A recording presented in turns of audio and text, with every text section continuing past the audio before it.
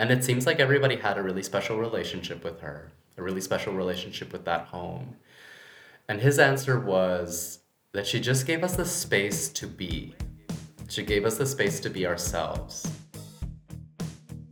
Hello. Hello. Hi. My name is Kay Anderson, and you are listening to Lost Spaces, the podcast that mourns the death of queer nightlife. Every episode, I talk to a different person about a venue from their past, the memories that they created there, and the people that they used to know. You know how sometimes studies get published and researchers have spent years and years poring over it, and everyone, upon reading the headlines and the key takeaways of the report, goes, yeah, we already knew that. Well, I think that happened recently because at the beginning of 2024, there was this report that came out that said basically aunties, grandmothers, other feminine figures are really important to the development of young queer lives because they provide emotional support, they provide practical support, and they're kind of this neutral person that is able to support that young person. And it's really easy to scoff with these kind of things and be like, oh, well, how many hours did they spend researching that? I could have told them that. But I was kind of having a think about it, and it's actually something I don't know. It's actually something that hadn't really occurred to me because my family migrated to another country when I was really young, and so I never had any female figures in my life other than my mother, or I suppose teachers, but I think there's a power dynamic and there's other things going on there that means that that relationship isn't quite the same as one that you would have with an aunt or a grandmother. Anyway, in order to explore this some more and ask all the stupid questions that are bouncing around in my head, I sat down with the writer Barrak Alzaid, who told me all about his grandmother, Mama Latifa, and her house, which acted as a safe haven and a magical space for Barrak when he was growing up in 1980s and 1990s Kuwait. Along the way, we talk about different cultural understandings of the coming out journey, what happens when that coming out journey doesn't go quite according to plan, and, most importantly, which of the characters from 1980s cartoon Thundercats is the most shaggable. And I think you know the answer to that already. Okay, let's get going.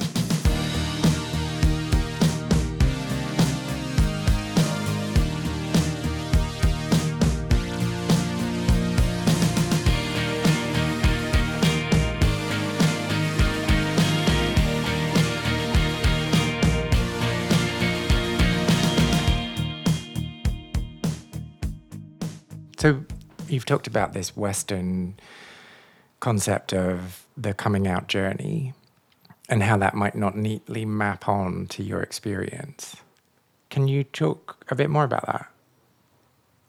I think in some ways, along with my peers, would never necessarily talk about sex and sexuality to our parents. And so we have this, within the society that I grew up in, you wouldn't talk about like a boyfriend or a girlfriend.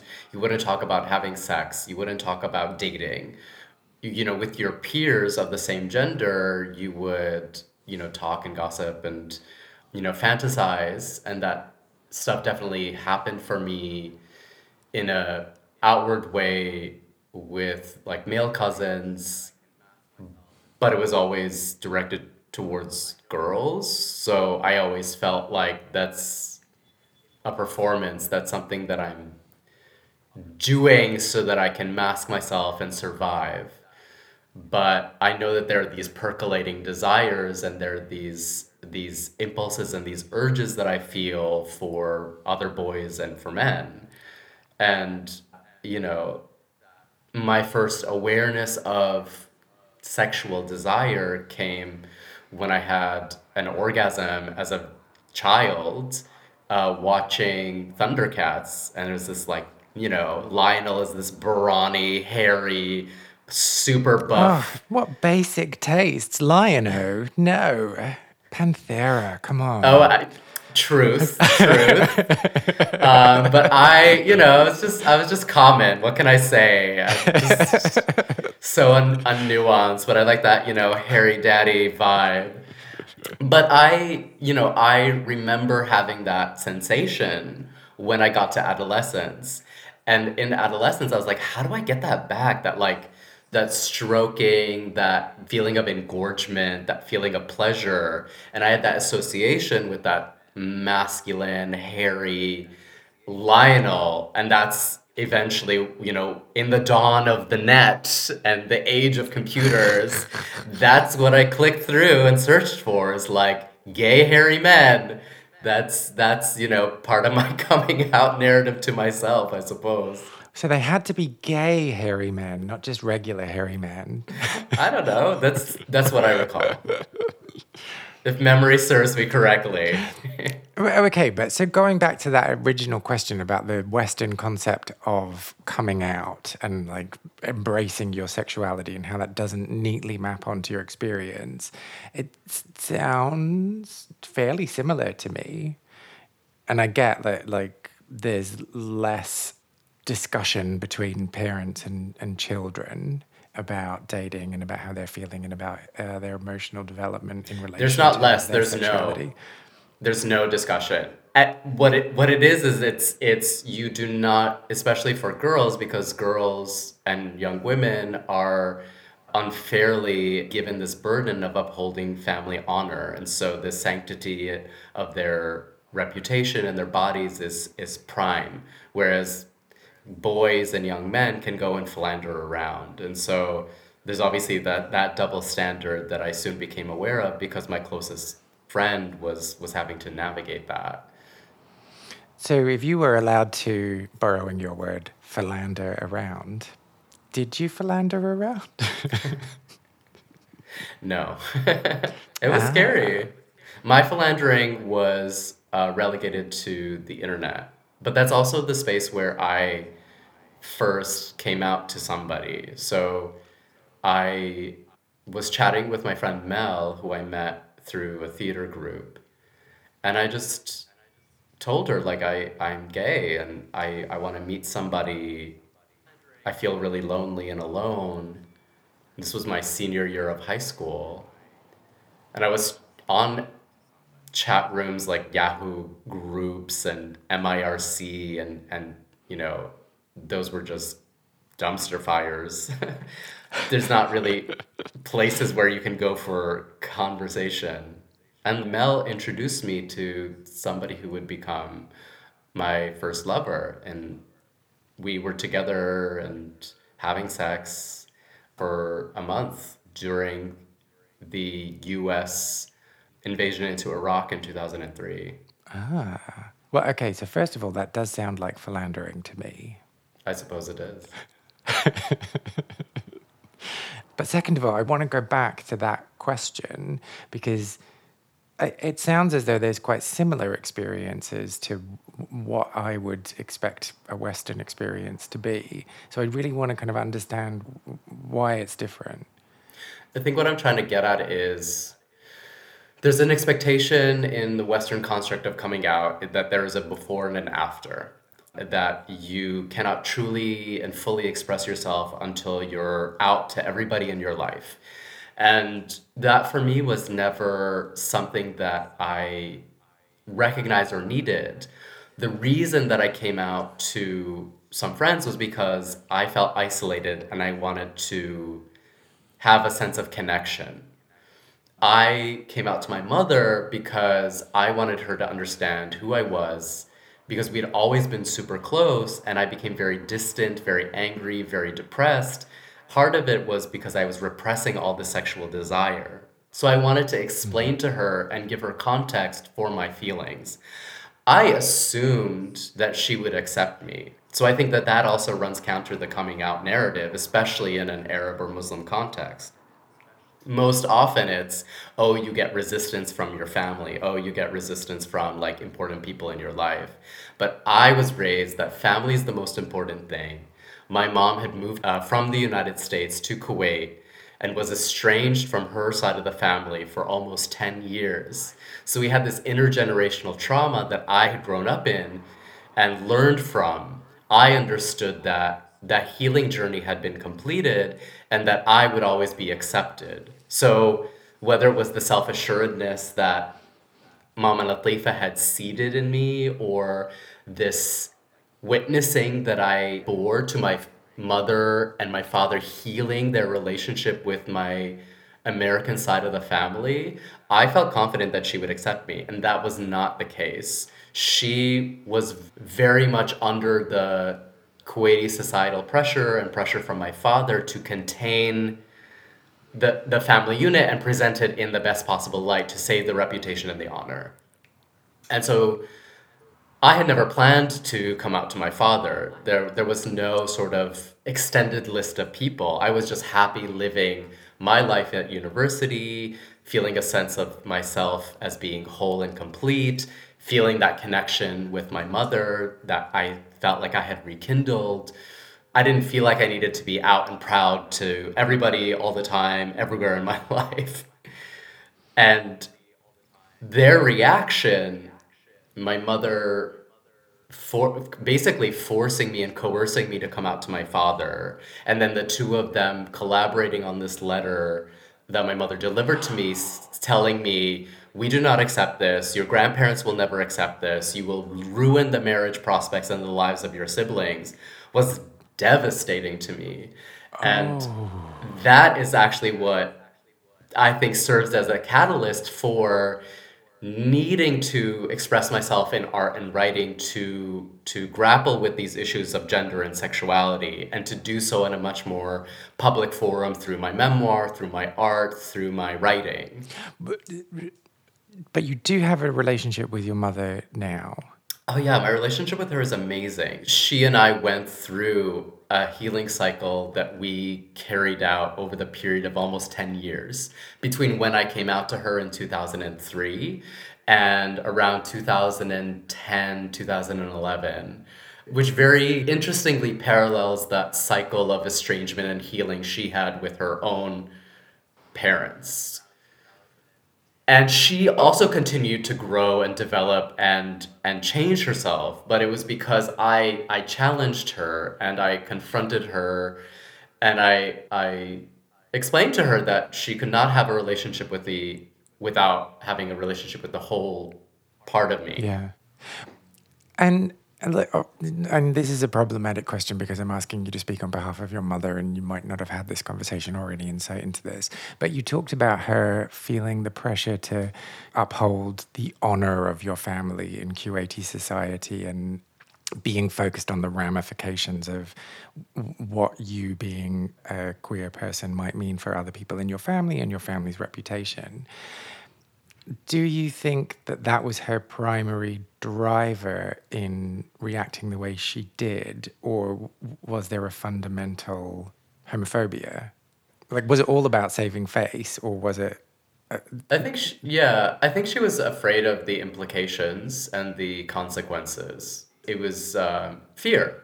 And, homophobia has that word in it. So I think the two are inextricably linked, but I don't know that I would use that language to describe her attitude towards me. It was the privileging and the prioritizing of saving face, reputation, honor was more important than whatever her attitude was about the thing, which may have been, her natural inclination may have been, oh, this is wrong. This is, she witnessed the news around the 80s and early 90s AIDS crisis. So I'm sure many people, many adults who've been following the news had some of those narratives. But she was so embedded in Kuwaiti society at that point, and her values were so intertwined, and she had so bought into this culture of fear that's perpetuated around those values, that I think that was the priority for her, was protecting that. And I really want to emphasize that She and I are very much healed. We have a beautiful relationship. She adores my partner.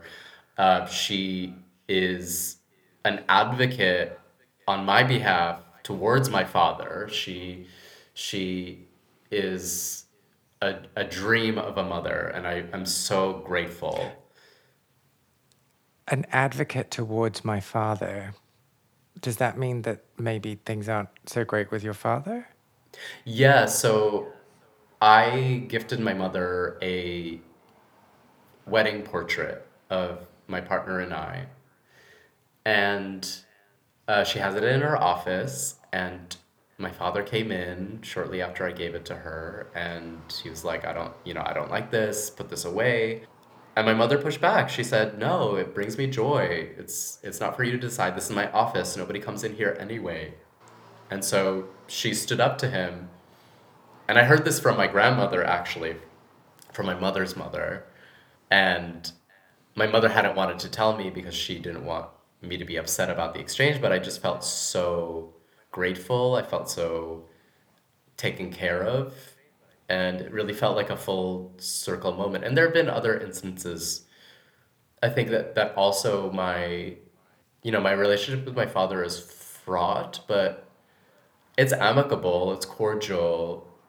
I know that he wants me to be safe and comfortable, psychologically secure, financially secure, and he does what he can within his, domain of influence to secure those things for me. But in this area, it's is he's very unyielding. He doesn't accept that I have a valid marriage. He doesn't accept that I'm queer.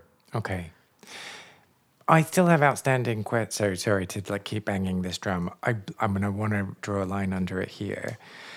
So I'm clear. Just closing off the conversation about the difference between the Western concept of coming out and that in the Arabic world. It's that coming out in the Western world is the destination, the thing that's expected of you, whereas that's not quite the case elsewhere. Yeah, I think that's a good summary. I think we also have ways in which we are ourselves in Kuwaiti society, in contemporary Kuwaiti society. It's like not not necessary for for Kuwaitis in Kuwait to come out to their parents and their extended family and things like that. But we have circles of friends. We have queer gatherings and gay gatherings. We have really big parties. There's all these things, these settings, these spaces that we create for ourselves. I have a privileged status having, these dual identities of being Kuwaiti and American, so that I feel like I have the right to be my whole authentic self with my parents, with my family, or at least with my mother, because that's the relationship that I really like value and want to honor. But I think most other people, most of my peers wouldn't dream of sharing those desires or those expectations with their parents or family, because I'm an outlier. I'm not representative Yeah, of Kuwaiti yeah. society. So I have a friend who was telling me, he's the youngest boy, and typically in Kuwaiti society, the father builds a house for each of his sons because I just want to name that it's a very wealthy and privileged society for many of its citizens. And the government subsidizes a lot and gives out things like free loans or very like zero interest loans for married couples to build properties, things like that. So this guy, he's queer, and his father had built a house for his eldest son who got married, and then this other son who got married, and then this sister got a house with her husband, because their family, but so there's like everybody has these spaces, but he was still stuck in his family home and relegated to this sort of subaltern status, this sort of lesser status, like not quite, he's an adult with a job, and he's still living in his his childhood bedroom, and he tried to move downstairs into the basement and carve out a space there, but that wasn't permitted really because it still Ah. wasn't fitting into the schema of Kuwaiti society. But he can't be 100% out to his family to say like, y'all, I'm not gonna get married to a woman, but I still need my own space. So I guess that's sort of a way in which this particular society can resist this coming out narrative because it's not possible for some people. And then the effects that it has to not be able to be yourself or be yourself authentically plays out in different ways because it's such a family oriented society. So we still know who we are. We don't repress ourselves in that way. We, like I said, have our friend groups and our, these safer spaces that we come together and, for the people, I don't live there anymore, but for the people who live there, they have that, and it's really a part of their life, and their limitations or their restrictions often happen when they cross into the space of the family unit or the family home. Well, and so you've talked about the privilege of your identity, that being both Kuwaiti and American, and how that means you move through society in different ways and have the privilege of different thoughts. Maybe privilege is the wrong word. But some of that is also about Mama Latifa's house and what you learned there, right? Yeah, absolutely. So why is Mama Latifa's house important? So what was special about Mama Latifa's house? I asked my older cousin this a while ago because I wanted to know, was I alone in my experience or did my other cousins also feel that? And it seems like everybody had a really special relationship with her, a really special relationship with that home. And his answer was that she just gave us the space to be. She gave us the space to be ourselves. So in a way, I wasn't that special. It wasn't that she had singled me out and saw me for who I was and took care to create the safer space for me. She did it for all of us. It was just her mode. She brought us all together. I think I always had a sense of being different. And one of the ways that emerged was in Kuwaiti society, spaces are very gendered, especially Kuwaiti society of the 80s and 90s when I was growing up. So you walk into a living room and there's areas where the men sit, where the women sit, and depending on the household, how conservative it is, it could be that they're distributed in separate rooms. And I had a lot of different experiences with different ways in which these kinds of spaces, these living public, the sort of, semi-public living spaces were arranged. And I always just felt much more comfortable in and around the women in the women's spaces and in and around the girls. And is it one of those situations where up to a certain age, no one cares, and then when you get to a certain age, they're like, okay, now you need to be a man?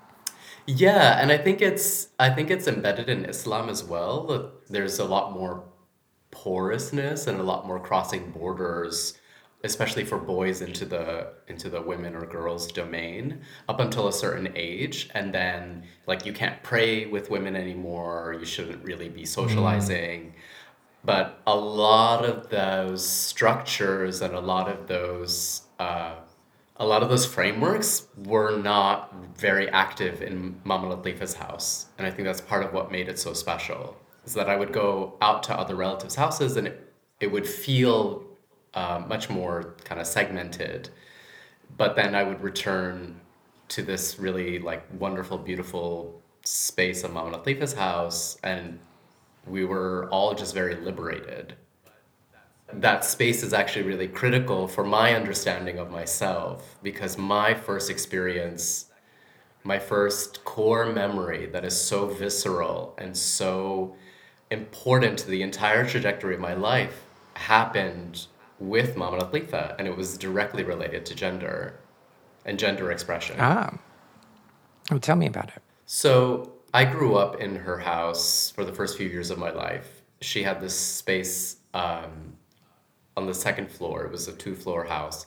She had the space on the second floor that was for her sons and their wives and their children as they were starting out and getting ready to move into the homes that they had built.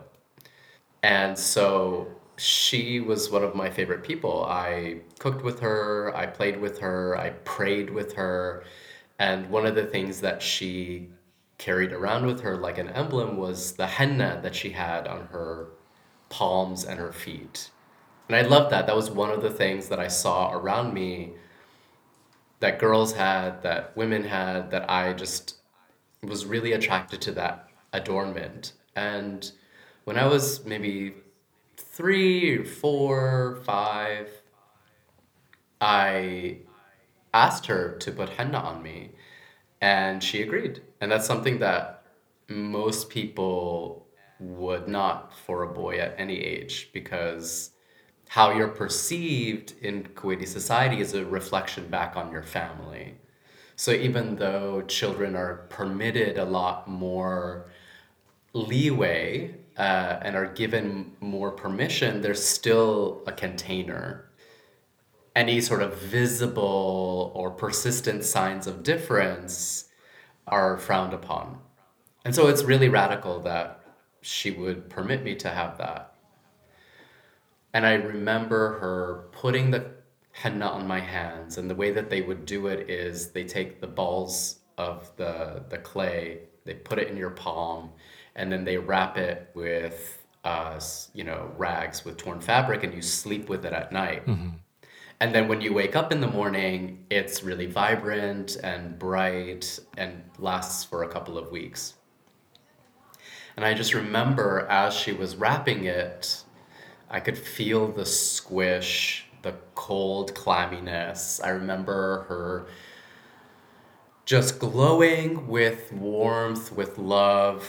I remember her eyes just shining with this delight. And I had this feeling of panic. I somehow knew, even though I don't know why or how, I knew that my classmates would laugh at me.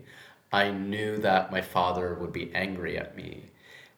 All this knowledge was so embodied that I just started ripping the wrappings off, and it had stayed long enough that there was a little bit of a stain. I remember getting some remarks or questions from other kids in my pre-kindergarten class. And there's also a part of the story where I had this perception that my parents both disapproved. And when I spoke to my mother about it years later, when I was interviewing her for my memoir and recalling this experience to her and my reaction and memory of it, she said, "Oh, actually, I was really happy." She said, "I thought, looking back now, I realized maybe I was a bit naive, but I thought, oh, Barrak just wants to be like his grandmother. He wants to be just like Mama Latifa." And that made her happy. And I'm sure that made Mama Latifa happy too. I don't know what my dad's reaction or response was in that moment. I was a very sensitive kid, so adult me looking back wonders, did I catch a glance? Did I catch an inflection of disgust? So that I would say was the very clear moment, not only of a sense of difference, but also this incredible sense of empowerment. Mama Latifa gave me this gift and this permission to be myself. Yeah. So I'm slightly struggling with what it is you're saying, because you are talking about this feeling of empowerment, this sense of empowerment, but you're also talking about the fact that you had that moment of realization and that you pulled back. And my reading of that is that you weren't empowered in that moment. So are you kind of saying that you had that moment of empowerment, and that even though it was fleeting, that has like stuck with you, and like that's the lesson?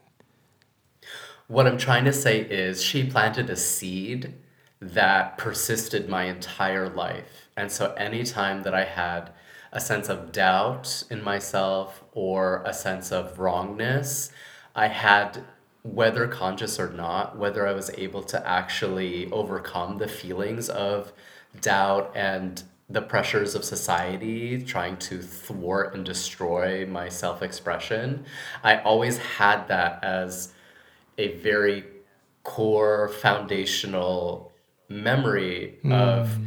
this woman who raised a whole family of sons and daughters on her own after her husband passed away, of somebody who had the vision to purchase and invest in land for her sons so that they could build houses next to each other. Her priority was family. And Mm.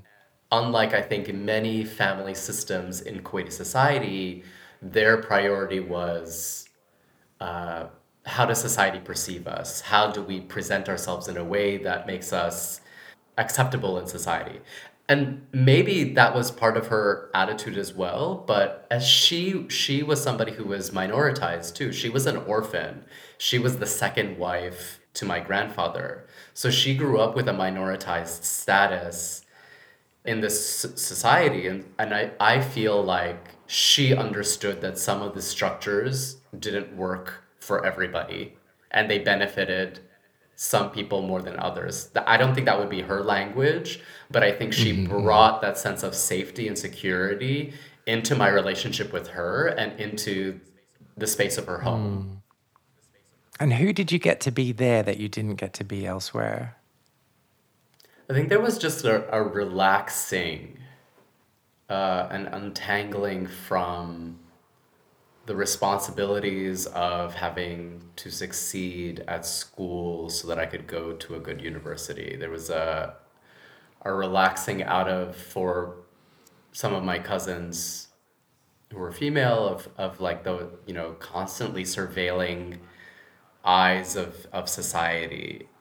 We just had our spaces upstairs to play our video games, to watch our anime and manga, and to just play.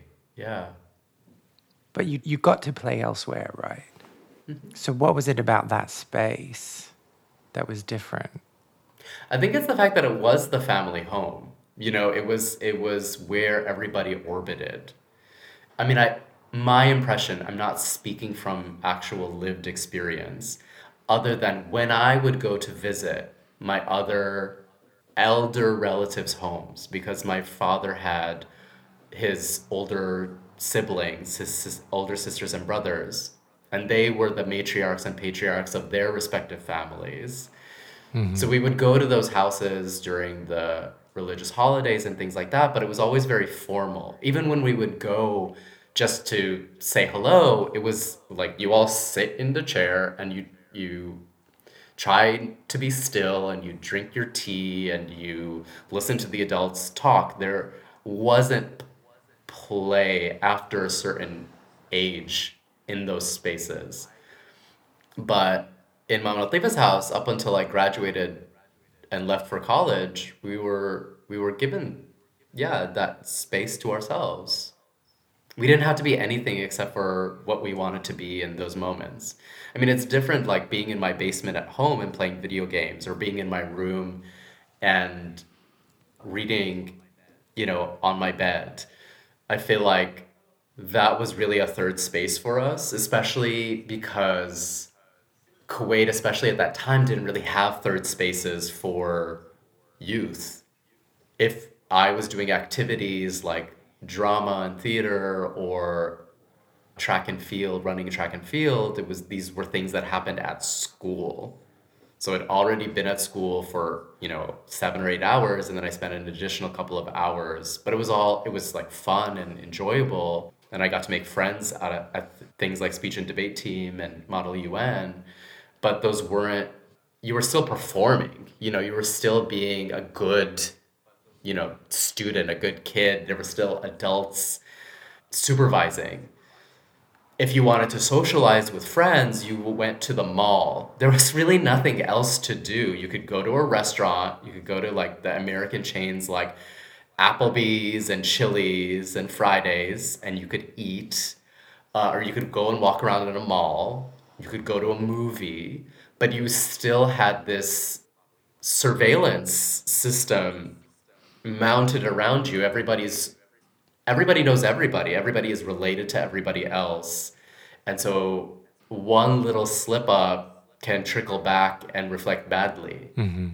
It seems so simple, but that home that Mama Latifa created for us within her home was really sacred and really precious and really protected. And so do you think that Mama Latifa intentionally set out to create that space in that way, or that it was just accidental and as an extension of her personality? I don't know if it was intentional or accidental. I just know that she was a strong enough person that she could define the space on her terms. I think a lot of people do things because of this is how they're supposed to be done. The kids are supposed to sit and they're supposed to be quiet and they're supposed to spend all their time amongst the adults learning how to be an adult. And we would come down. We would come down for the cake and the tea and Well, yeah, there's food. Yeah, of yeah, course you would, yeah. exactly. But then we would like gobble it up and run back upstairs, and I again, like I can't speak for other people's experiences in their respective matriarchal patriarchal homes, but when I would go over to my dad's older relatives, my experience was very different. I would just have to sit and be polite and be bored while the adults talked. So somehow Mama Latifa created a space in which the adults felt comfortable with letting us have this freedom and this play. Maybe that happened at other people's grandparents' houses. I would be curious and eager to hear more if like there were more of these kind of liberatory spaces outside of gender and sexuality and giving people the permission to be themselves. But like did people play to that extent throughout their entire childhood and adolescence? I think it's also like the genders were integrated. We had I had like up to 10 other cousins at any given point on those weekend lunches, those weekend days. And there was no pressure to like the boys play here and the girls play here, or like the boys play outside and the girls play inside. There was no expectation. We weren't corralled or pressured or encouraged in a way that might have happened Or shamed. in other people's homes. Yeah, or shamed. It was just like, I mean, we're all kind of nerdy. None of us were good at sports. So what do you think then, having access to that space, Mama Latifa's house, enabled you to become? I think just like with the anecdote or the story around the henna, I think it gave me a sense of self-assuredness and also a sense of how to sustain and nourish myself. Because community spaces are still really important to me, and bringing people together around food and pleasure is still a really important way that I express myself and that I connect with other people in that way. So I think she gave me tools that I still use into my adulthood to connect with other people and to build relationships with other people. So who do you think you would be if you didn't have Mama Latifa in her house? I think I would have less of a connection and an attachment to Kuwait as a whole.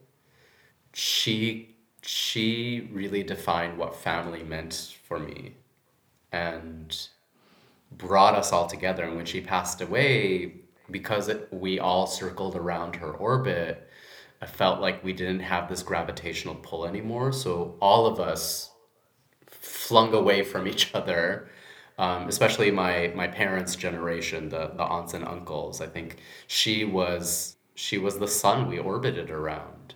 So that's one aspect, is that feeling and that connection to Kuwait. I think I would not care to have a relationship with Kuwait if that wasn't nurtured and cultivated throughout many formative years by her love and her loving, embrace. Mm-hmm. I think I also wouldn't have the same sense of safety and self-assuredness, a desire for my sense of self to be fully presented to the world. I'm not saying that I do that always successfully. I think we're all on this journey of trying to be who we're meant to be. But I feel like she gave me that sense of entitlement, and she created that desire to fight for that, to be able to express myself, to share my journey around the conflict and the healing that happened with my family around my sexuality. That's two important elements. So that connection back to the country, and that also that sense of self. I feel like I wouldn't have that. Do you have any memories of queer spaces that you want to share? Well, if you do, why not get in touch? I want to create the biggest online record of people's memories and stories of queer spaces and clubbing and socializing, but I need your help. Go to lostspacespodcast.com and find the section Share a Lost Space to tell me all about what it is you got up to. You can also reach out to me on Facebook and Instagram, where my handle is Lost Spaces Pod. Find out more about Barrak by visiting his website, barrakalzaid.com, or follow him on Instagram or X, where his handle is BarrakStar. If you enjoyed this episode, I would really appreciate if you took the time to subscribe, leave a review on your podcast player of choice, or just tell other people who you think might be interested in giving it a little listen too. My name's Kay Anderson, and you have been listening to Lost Spaces.